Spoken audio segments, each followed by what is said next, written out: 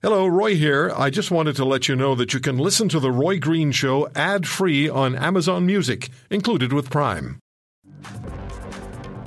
During the first wave, we were talking to mayors of various cities across the country about how their cities were faring with COVID. So I thought we'd expand that and talk to guests about provincial realities. And we're going to start this off with my colleague and friend, Richard Cloutier at Global News in Winnipeg, also CJOB Radio in Winnipeg, and have a look at what's happening in Manitoba. Let's call this checkup number one. Rich, thank you for the time. And what's the on-the-ground reality of this pandemic in Winnipeg and across Manitoba? What are Manitobans talking about? Well, they're talking about another bad day today where we have just under 500 new cases. Roy, we're a population of 1.2 million. Do the math and what that would mean for other larger provinces. People today are already on social media talking about the youngest fatality in Manitoba due to this, a boy under the age of 10. So, you know, we're going through we're in a red zone right now where it's only essential businesses that, you know, you can get groceries. They're open. Small business has been affected. The Walmarts of the world have been forced to rope and tape off the aisles, and they can only sell essential goods as well. And there's a real sense here that when is this going to be over? Not the pandemic. We can see the light at the end of the tunnel with a vaccine maybe in 6 or 8 months, but when is this critical phase going to be over? A lot of us thought with the lockdown over the last few weeks, those numbers would be down. They're not. And we've had pockets of protest, but people here, they're anxious. They want to see this over. They're worried about Christmas. If you're in business, you're worried about your business. But there's been a lot of people that now either have been personally affected through their families or know that's been affected by the virus. And that's different from the spring. In the spring, Roy, this was an economic story. This was about getting people back to work because our cases were so low. Now it's about what do we need to do so we can get those case counts down so we can get back to work.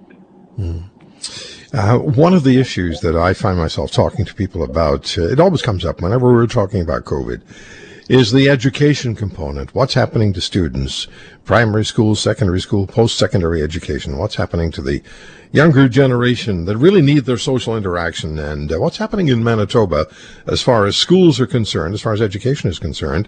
And I read on Global News this morning, there's still no decision on an extended Christmas break for students. So how's it playing out?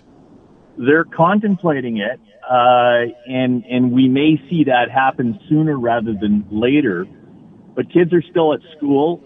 And, you know, it's interesting. Our provincial medical officer of health, chief medical officer of health, who's been really the face of this pandemic in Manitoba, Dr. Brent Rusin, was musing the other day about the fact that, you know, he's walking in, we still have all these restrictions, and he's driving in his car, and he says, all this traffic in Winnipeg.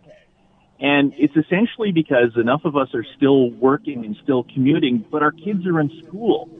In the spring, we were staying home simply because our kids were home. So, yes, it's important that our kids are in school and that, you know, and what is school right now? If you're in high school, it's every other day, maybe twice a week actually going in. The younger grades have a whole lot more normal of a school day. Teachers here, we did a story earlier this week where teachers were, the stress level for them is at a point where they're looking for relief. So on the one hand, there's that kind of normal school day, or the new normal, if you will.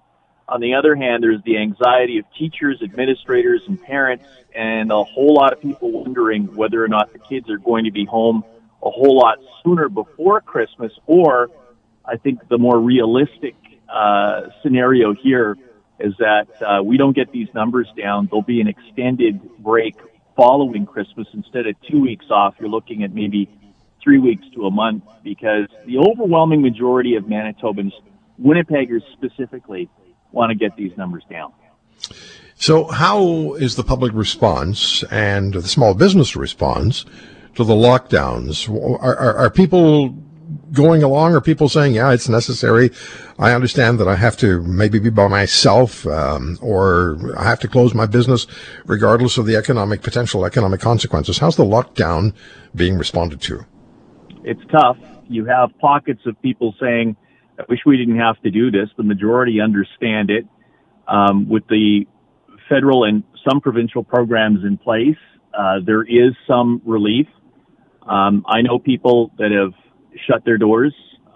Businesses that were on the tip have gone, and they're done now.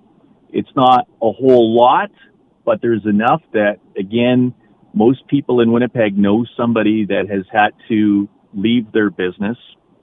There's a sense here that we can hang on for a few more weeks and maybe get through Christmas. But you look at south of us in the Dakotas, you look east, you look west, and you just see this across the country. Roy, there's COVID fatigue, there's anxiety, and amongst business owners, they understand it, they get it, but they're wondering if they're going to be here in the spring as far as their businesses are concerned. In all these months, I haven't seen it this. I'm a positive person. I will remain a positive person. I think the majority of the people that I know are pretty positive, but this has been kind of our darkest hour so far. If you want to hear more, subscribe to The Roy Green Show on Apple Podcasts, Google Podcasts, Spotify, Stitcher, or wherever you find your favorites. And if you like what you hear, leave us a review and tell a friend. I'm Roy Green. Have a great weekend.